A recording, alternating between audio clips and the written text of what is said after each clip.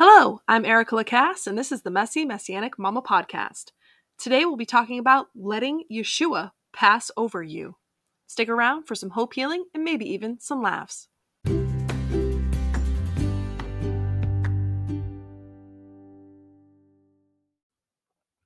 Welcome once again to another Messy Messianic Mama Podcast. Today is the 11th of April, 2022. Happy birthday to my mother-in-law. It is her birthday today. And today we're going to be talking about letting Yeshua pass over you. If you didn't get it, I'm talking about Passover today. Yeshua is all merged into the Passover. If you didn't know that, now you know. Before we get into that, we have a special Torah portion during the time of Passover and the Feast of Unleavened Bread. And this particular Torah portion is found in Exodus chapter 13, verses 17 to chapter 15, verses 26. And also Numbers chapter 28, verses 16 to 25. Then you have the half Torah portion, which is 2 Samuel 22, verses 1 through 51.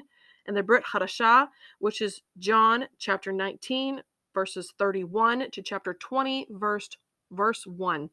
And all really great portion, really helps you kind of figure out what Passover is about. In fact, I'm going to read you one little portion of the Torah portion right now because it really just succinctly explains in the basis of terms what Passover is, or what Adonai commands us to do for Passover.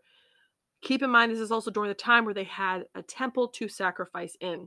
So, Numbers chapter 28, verses 16 to 25 says, "On the 14th day of the first month is Adonai's Passover. On the 15th day, there is to be a feast. For 7 days, matzah will be eaten. You are to hold a sacred assembly on the first day. You are not to do any laborious work. You are to offer to Adonai burnt offering by fire, 2 young bulls, 1 ram, and 7 male lambs a year old. They are to be flawless. You are to offer their grain offering of fine flour mixed with oil, 3/10 of an ephah per bull, 2/10 per ram, and 1/10 per each of the 7 lambs, plus 1 goat for a sin offering to atone for yourselves. In addition to the morning burnt offering and regular burnt offering, you are to offer these. Just like this, you are to offer each day, for 7 days, the food to be offered by fire for each day is a pleasing aroma to Adonai, beside the regular burnt offering with its drink offering. On the 7th day, you are to have a sacred assembly, and you are to do no laborious work." So because we don't have a temple, what you get out of this is that the first day of this particular feast, you're not to do any work.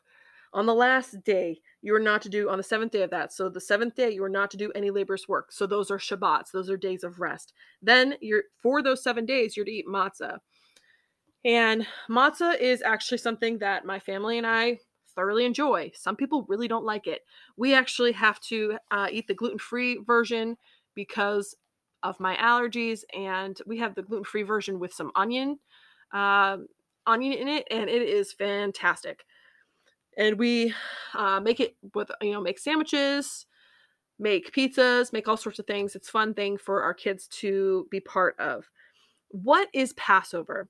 Passover is obviously a festival that is commanded by Adonai for us to observe all of our days. It's been celebrated for over 3,500 years. It's a spring feast. It falls on the 14th of Nisan, which is typically March or April. It is the first month of the sacred calendar year. It's also known as the season of our freedom. It commemorates the exodus of the Israelites from slavery in Egypt and celebrates freedom. It is foundational to all other feasts. And when we get into it, hopefully you'll kind of get a glimpse of what exactly I mean by that. I actually, last year, I read to you pretty big sections out of this book that I absolutely love. It's called A Complete Guide to Celebrating Our Messiah in the Festivals by Susan Mortimer. It's absolutely fantastic. This time I'm going to do something a little bit different simply because I don't want to repeat exactly what I already said, So I actually have our Passover Haggadah. I know lots of people say it different ways. That just happens to be the way that I pronounce it. It is what our congregation uses. It's actually was prepared by Ohad Yisrael Messianic Jewish Congregation, which is found in Newington, Virginia. I have no idea if they're still there or not, but I'm going to read like tiny little snippets from the Haggadah so that you have a better understanding, hopefully, of what Passover is and what we do during the Passover. I actually was part of a Facebook thread from a Christian Facebook thread of a woman who was trying to, figure out how to do the feast and trying to understand what the significance of eating unleavened bread was. And so I was trying to help her through that. And that kind of brought me down this path of being like, you know what, I want to do things a little bit differently and hopefully make it more understandable and relatable to those that are coming, yes, from the Jewish perspective, but also those who are coming from the Christian perspective who might want to know a little bit more about their Messiah and why we do the things that we do instead of just portions of what we do, in the Bible. Taking a little drink of water. I have spent probably the last 4 hours preparing for this particular podcast. So if I'm speaking fast, I apologize. There's a lot to go through. So some of you are like, what in the world is a Haggadah? So I'm going to read this to you. The Passover Seder is a Passover Eve meal conducted as a worship service. The Hebrew word Seder means order, and this Haggadah is our order of service. Death passed over the generation that was in bondage in Egypt, and our own existence is a result. In remembering that ancient Passover and the Feast of Unleavened Bread, a Seder plate and other traditions are added to aid in the telling, Haggadah, of the story of Passover. While observing this Passover, hopefully your hearts and minds may be open to understand hidden mysteries contained in both the ceremonial traditions and the ancient biblical accounts of this festive meal. So, we're going to start and dig right in, starting talking about leaven. So, the Feast of Unleavened Bread follows the Passover Seder for 7 days, but its preparation begins before Passover itself. We are to remove from our homes any foods containing yeast, such as breads and cakes. The ceremonial search for leaven is called Bedakat Hametz. When God brought our fathers out of Egypt, he commanded the children of Israel, for 7 days no leaven shall be found in your houses, since whoever eats what is leavened, that same person shall be cut off from the congregation of Israel, whether he is a stranger or a native of the land. You shall eat nothing leavened. In all your dwellings you shall eat unleavened bread. That's Exodus 12, verses 19 to 20. So, I'm trying to see. TTR. Okay. Rabbi Shaul, Saul of Tarsus, who was in the 1st century of the Common Era, came to know Yeshua as a Messiah, wrote to the Messianic followers in Corinth. He says in 1 Corinthians 5, verses 6 through 8, "Do you not know that a little leaven leavens the whole lump? Therefore purge out the old leaven, that you may be a new lump, since you truly are unleavened. For indeed Messiah, our Passover, was sacrificed for us. Therefore let us keep the feast, not with old leaven, nor with the leaven of malice and wickedness, but with the unleavened bread of sincerity and truth." Removing the leaven from our homes symbolizes the purifying of our own hearts and lives as we prepare to enter into communion with Adonai. There's a tradition developed over the centuries to hide a little leaven to be found and burned at the conclusion of the search. This ceremony is accompanied by a prayer asking that any leaven remaining in the house be as if it did not exist. As we examine our own lives, we find that we are unable to remove the root of our own sin, nature, from within us. But when we focus on the Lamb who bore our sin rather than on the sin itself, we see the grace of God in that tradition, which culminates in the prayer declaring any remaining leaven to be as dust of the earth. So, the whole purpose of the Seder is to focus on the Passover lamb, Yeshua, and the part he played in the Feast of Unleavened Bread. That to me is the most important portion and understanding of what the Passover is about, that God orchestrated this to take place for these people that he chose hundreds and hundreds of years before Yeshua was ever born. And then Yeshua came and actually fulfilled this particular, and is in this particular feast. So you can't possibly have one without the other without seeing the connection. You just can't. So bear with me. There's also something that we do during the Passover meal. It's called the 4 cups. And tonight, the Haggadah, I might say tonight a lot. The Haggadah, typically is something that you read the night of the Passover. And the 4 cups are super important because There are 4 cups of the fruit of the vine. These 4 cups represent God's promises to the Israelites. The Lord God spoke to Moses as he prepared to set the people free, saying, "Now you shall see what I will do." So this is Exodus chapter 6, verses 6 through 7. Therefore say to the children of Israel, I am the Lord. I will bring you out from under the burdens of the Egyptians. I will rescue you from their bondage, and I will redeem you with an outstretched arm and with great judgments. I will take you as my people, and I will be your God. Then you will know that I am the Lord your God who brings you out from under the burdens of the Egyptians. Each cup has a representation of one of the 4 I wills that God promised the children of Israel. The first cup is the cup of sanctification. I will bring you out from under the burdens of the Egyptians. The second cup is the cup of judgment. I will rescue you from their bondage. The third cup is the cup of redemption. I will redeem you with a mighty outstretched arm. The fourth is the cup of praise. I will take you as my people, and I will be your God. The first cup, the cup of sanctification. Although the tradition of 4 cups of wine probably was not observed at the time of Yeshua, there's no doubt that at the beginning of the meal he raised a cup, blessed it, and alluded to his departure. Luke 22:17-18. Take this and divide it among yourselves, for I say to you, I will not drink of the fruit of the vine until the kingdom of God comes. So this is something that we do even during our Shabbat meals on Friday nights. Every single week, we say this prayer when we take this cup in remembrance of Yeshua. We say, Baruch atah Adonai Eloheinu melech ha'olam, bori pori ha'agafen, which is, blessed are you, O Lord our God, King of the universe, creator of the fruit of the vine. And there are a lot of other portions of this. Man, I tell you what, I'm looking at this Haggadah. It's 44 pages long. Be thankful I'm not going through the whole thing with you. It'd probably be an hour long. But the next thing I want to talk about is the karpas, or parsley. The parsley on the Seder plate traditionally represents the green sprouting of new life that comes in the spring, the time of the early harvest. God expressly honored this time of year, commanding the Israelites, saying in Exodus 12:2, this month shall be unto you the beginning of months. It shall be the first month of the year to you. The promise of new life symbolized by the parsley comes forth through the tears of bondage. Thus, it is dipped into salt water to show that God does hear the cry of our hearts, as he spoke to Israel through Moses in Deuteronomy 4:29. But from there you will seek the Lord your God, and you will find him if you seek him with all your heart and with all your soul. Who among us does not cry out to God in times of great need or tragedy? Yet how often do we consider his tears? What is in the heart of God that would cause him to weep?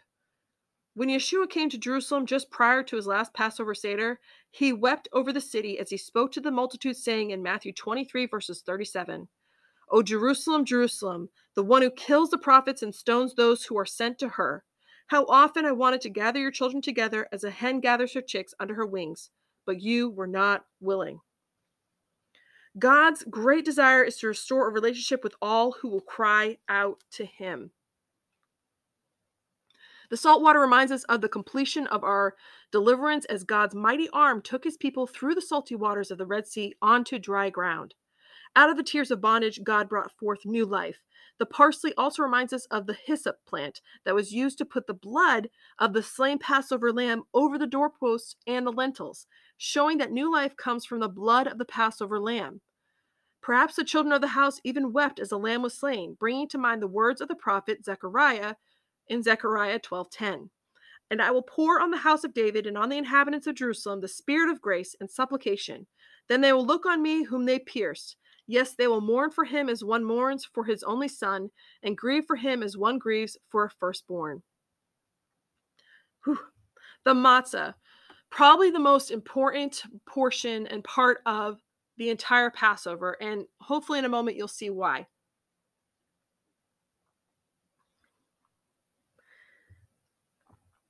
In making matzah, we see some interesting comparisons. In scripture, leaven is frequently used as a metaphor for sin. As the matzah is made perfect without leaven and the Passover lamb was without blemish, so too Yeshua our Messiah was without sin. Hebrews 4:15. He was in every way like us, yet without sin. Just as a matzah is striped and has brown spots that look like bruises, likewise Yeshua was bruised in his beating, and the stripes of the whips were on his back. Isaiah 53:5. He was wounded for our transgressions, bruised for our iniquities. The chastisement of our peace was upon him, and by his stripes we are healed. And as the matzah was pierced, we find in Psalms 22:16-17, they pierced my hands and my feet. I can count all of my bones. Are you getting the picture yet? Hopefully I'm making this more evident to you and more plain to you. You're kind of understanding what it is that I'm saying. So on all other nights, we eat bread with leaven. But on Passover, we eat only unleavened bread called matzah. We do this because when the children of Israel were driven out of Egypt, they could not wait for leaven to rise. When the signal came, they had to be ready to obey. We have also seen that the matzah was given as a clear picture of the Messiah who would one day come to remove disobedience from our lives. Then we have the maror. Probably saying that wrong. I apologize. The bitter herbs. On all other nights, we eat all kinds of vegetables, but on Passover, we eat bitter herbs called maror. Some say this is to remember the bitterness of the life of slavery that was a lot of the children of Israel in the land of Egypt. It is also given as a reminder of the bitterness that a life of slavery to sin brings to each person. But there's another bitterness, for in sacrificing the unblemished lamb that had dwelt in the home from the 10th of Nisan to the 14th, there must certainly have been bitterness and tears, especially among the children, to see this soft, cuddly little lamb slain and eaten. I would have to say I'd probably be one of those little children who was rather upset that we would have to eat my new pet. Now, there's also on the Seder plate traditionally the shank bone. It is found on a traditional Seder plate. It's called zeroah in Hebrew, which means forearm. It is the word found in God's instructions to Moses in Exodus 6, chapter 6. Therefore say to the children of Israel, I am the Lord. I will bring you out from under the burdens of the Egyptians. I will rescue you from their bondage, and I will redeem you with an outstretched arm and with great judgments. This outstretched arm was revealed to Israel as a Passover lamb that redeemed the firstborn sons from the angel of death. It is also found when the prophet Isaiah asks in Isaiah 53:1, who has believed our report, and to whom has the arm of the Lord been revealed? Then there's the second cup of wine. The second cup is a cup of judgment.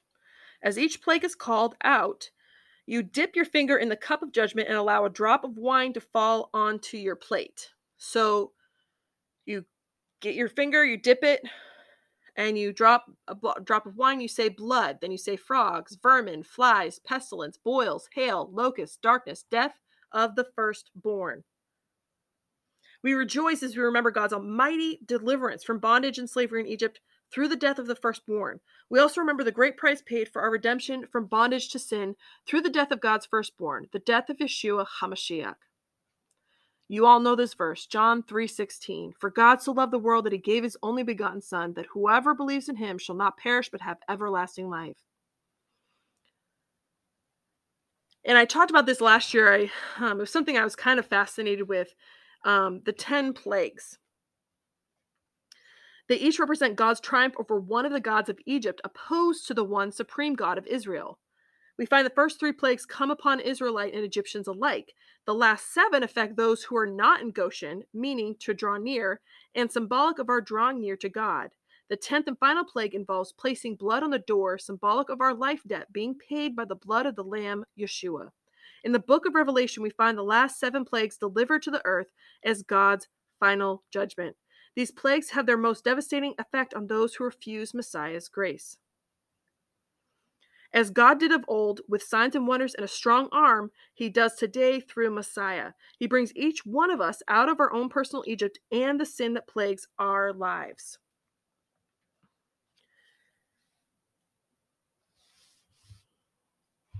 God told Israel that he would rescue them from their bondage with an outstretched arm and with great judgments.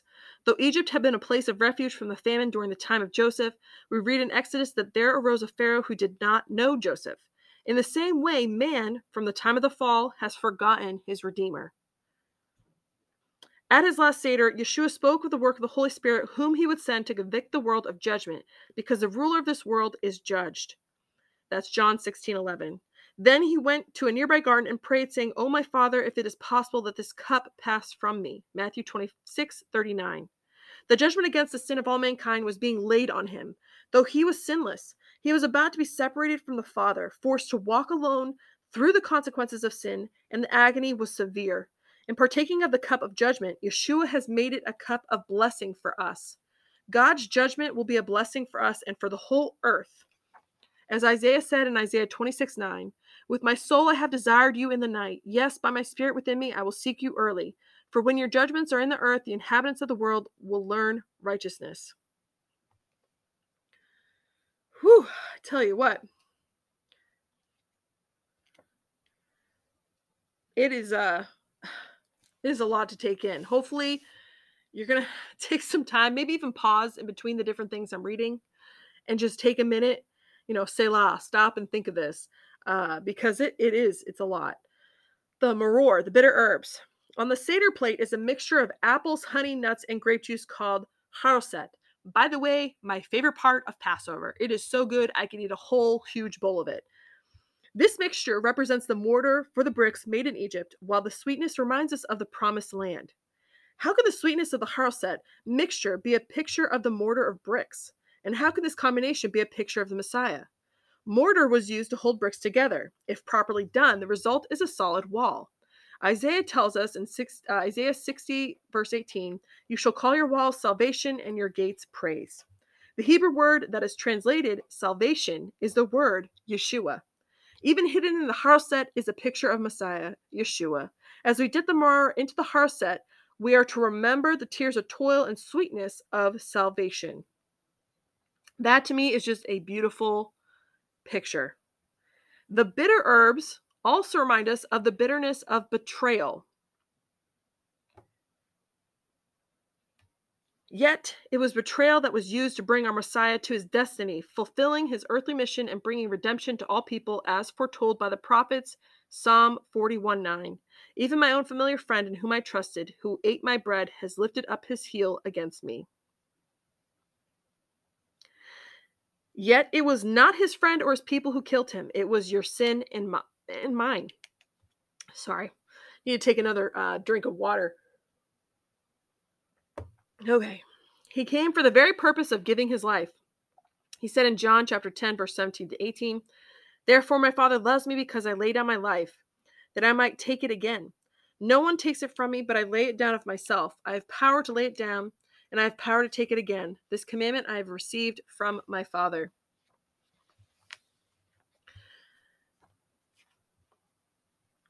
So one of the other things we use for the bitter herbs is the horseradish, which is my least favorite part of the Passover. Some people really enjoy it. My husband loves horseradish.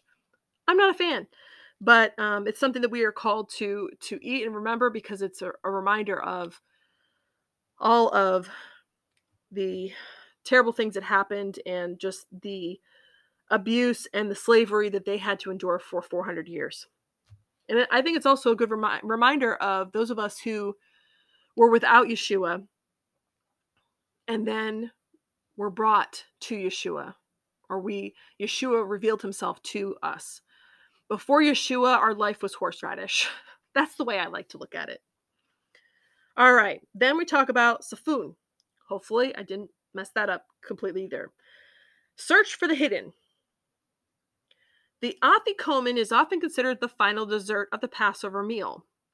The afikomen, by the way, is the third piece of matzah in between the layers that they put in the Passover Seder. As the Hebrew word safun implies, there is something hidden here. For almost 2,000 years, the Passover has been celebrated without the lamb. In its place, a piece of bread. The origin of the word afikomen is lost in antiquity. Some traditions say it simply means dessert. Others believe it comes from a root word meaning I have come or he who comes. Some Jewish scholars believe that this refers to the Messiah who was broken off from the Jewish people. He exists but is yet concealed. This understanding fulfills the prophetic words of the Psalms in Psalm 40, verses 6 through 8.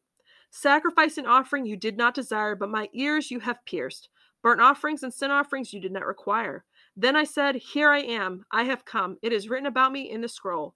I desire to do your will, O my God. Your law is within my heart. There are many verses written about our Messiah in the scroll, the Bible, that was faithfully handed down to us. He is the Word of God made flesh that dwelt among us, John 1:14. He is a living Torah, perhaps tonight, aka during the Haggadah, or the Seder, I should say. For the first time, you understand what this piece of bread is really about.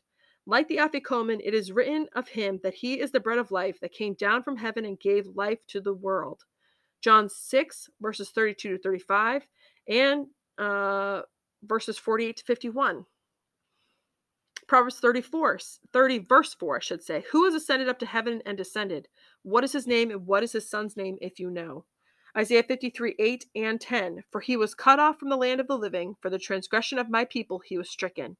Yet it pleased the Lord to bruise him when he made his soul an offering for sin. Is it any wonder that the Messiah used this meal and this bread to establish forever the symbol of his great sacrifice? He gave his own life to remove the stain of sin from our lives. If your heart has been open to recognize the full significance of these symbols, then you will never again be able to eat without remembering the Lamb of God who was sacrificed for you and for me. The third cup of wine. This is the third I will of God. I will redeem you. Not only did God redeem his people out of slavery, but his promise is to restore Israel to the promised land. Now in these last days, he has brought his people back to the land, and we await the final fulfillment when in Isaiah 59, chapter 20-21 happens. The Redeemer will come to Zion and to those who turn from transgression in Jacob, says the Lord. As for me, says the Lord, this is my covenant with them, my spirit who is upon you, and my words which I have put in your mouth shall not depart from your mouth, nor from the mouth of your descendants, nor from the mouth of your descendants' descendants, says the Lord, from this time and forevermore. And then we just go on to the fourth cup. That's the last thing I'm kind of going to go over with you this particular session. It is the fourth and last drinking cup. It's the fourth I will of God's blessing. I will take you to me for a people. I will be your God. It speaks of the time when the Lord will gather his people in Israel again as he promised. Behold, I will bring them from the north country and gather them from the ends of the earth, among them the blind and the lame, the woman with child, and the one who labors with child. Together a great throng shall return there. They shall come with weeping, and with supplication will I lead them. I will cause them to walk by the rivers of waters, in a straight way in which they shall not stumble. For I am a father to Israel, and Ephraim is my firstborn. Hear the word of the Lord, O nations, and declare it in the isles far off.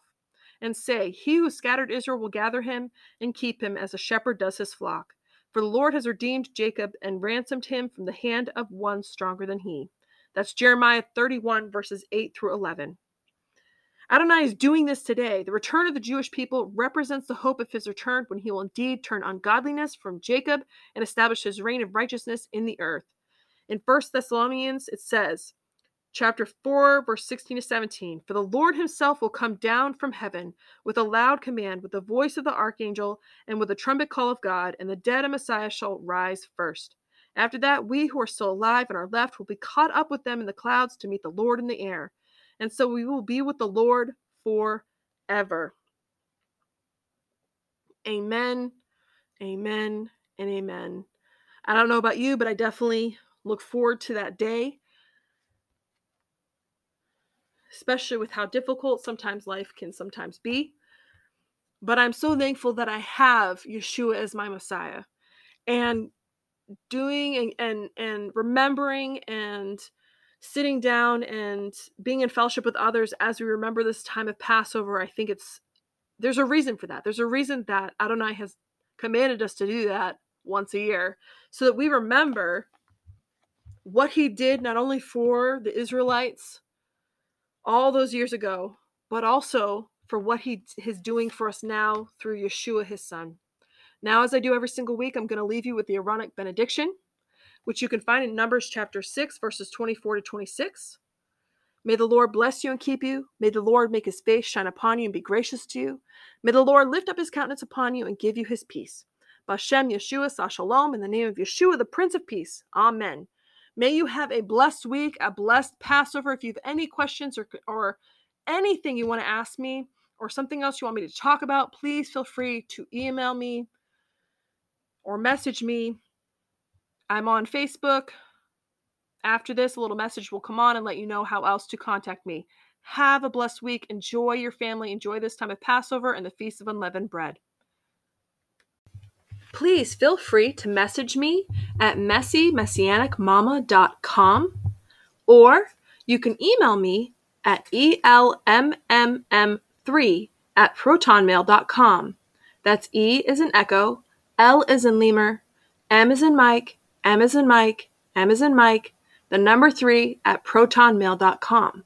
You can also leave me a 1-minute voicemail message on anchor.fm/Erica Lacasse, and it should have a button right there to say leave a voice message. Remember to keep it short and sweet if you have any questions or you just want to leave a nice little comment. I would love to hear from you.